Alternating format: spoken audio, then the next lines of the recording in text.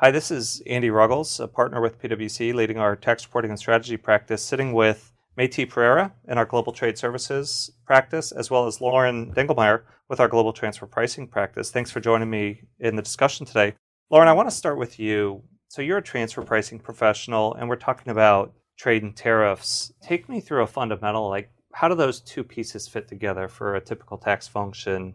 Maybe you can talk about that for a minute. Absolutely. So in transfer pricing, we look at our intercompany transactions and how we price those. We use something called the arm's length standard or the arm's length principle.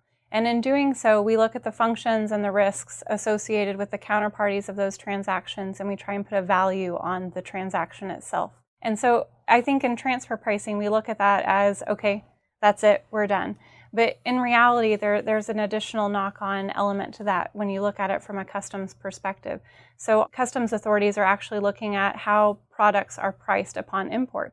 And what we do as tax and transfer pricing professionals may have an impact to that. And so as we see everything that's going on in the news with trade wars, tariff increases, and all the scrutiny, I think it's very important for us to remember to have that communication with our trade compliance teams and to really understand what changes we're doing on our policy or our tax reform end and what those implications are for them.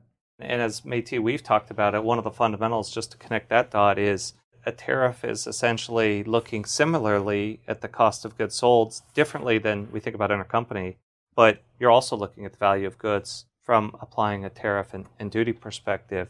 So it's interesting. It seems like you guys are looking at the same numbers, but they're not always going to be similar. Maybe just comment on that. Sure, yeah, absolutely. I think the distinction is that from a transfer pricing perspective, the focus is on the transaction and the parties to the transactions, the functions of the parties to that transaction.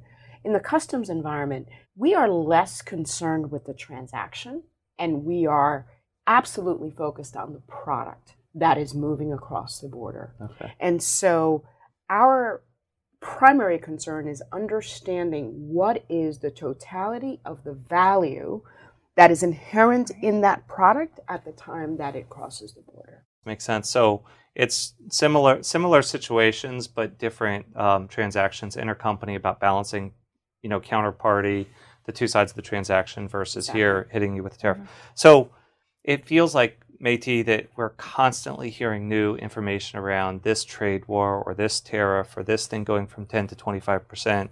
Over the last year, it's been really active, but prior to that, it was quiet. Is this like a blip in time that's a function of current policy and this administration here in the U.S.?